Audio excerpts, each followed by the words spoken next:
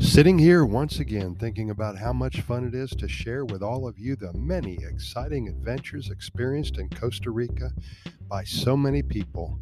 Many books have been written, movies have been made, lives have been changed by this thing we proudly call the Pura Vida lifestyle, and what a wonderful life it is. Once a month, like clockwork, a 4-day getaway that makes the time go faster for Eric and Stacy. Both Eric and Stacy are in love with their jobs. They work hard and they play hard, and slowly they're transitioning into remote positions with their global employer, and they're so excited about the future opportunity to actually work remotely from Costa Rica. How nice would that be, huh? Now, the bad news is that it's going to take about another year or so to get this done for them.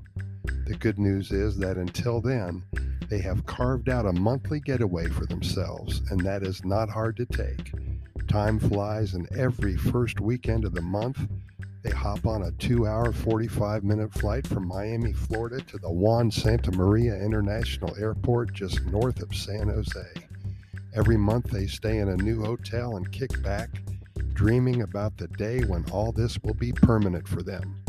They're scoping out some smaller towns between San Jose and the Central Pacific coastal areas, Atenas, Ciudad Colón, Santa Ana, Orotina, San Mateo. So many choices in which to live and to work.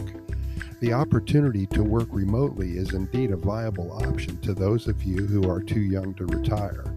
There are not many people under the age of 40 who are in the position to quit their jobs and move to another country without any continuing sources of income.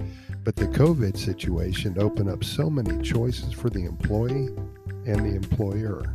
And we're seeing dozens of people every few months figure out a way to live in paradise and still earn their needed income. And to top it off, the Costa Rican government is trying to accommodate these remote workers by offering them a special residency package. It's not complete yet, but we'll keep you posted on their progress. It's called Digital Nomad Visa or Remote Work Visa.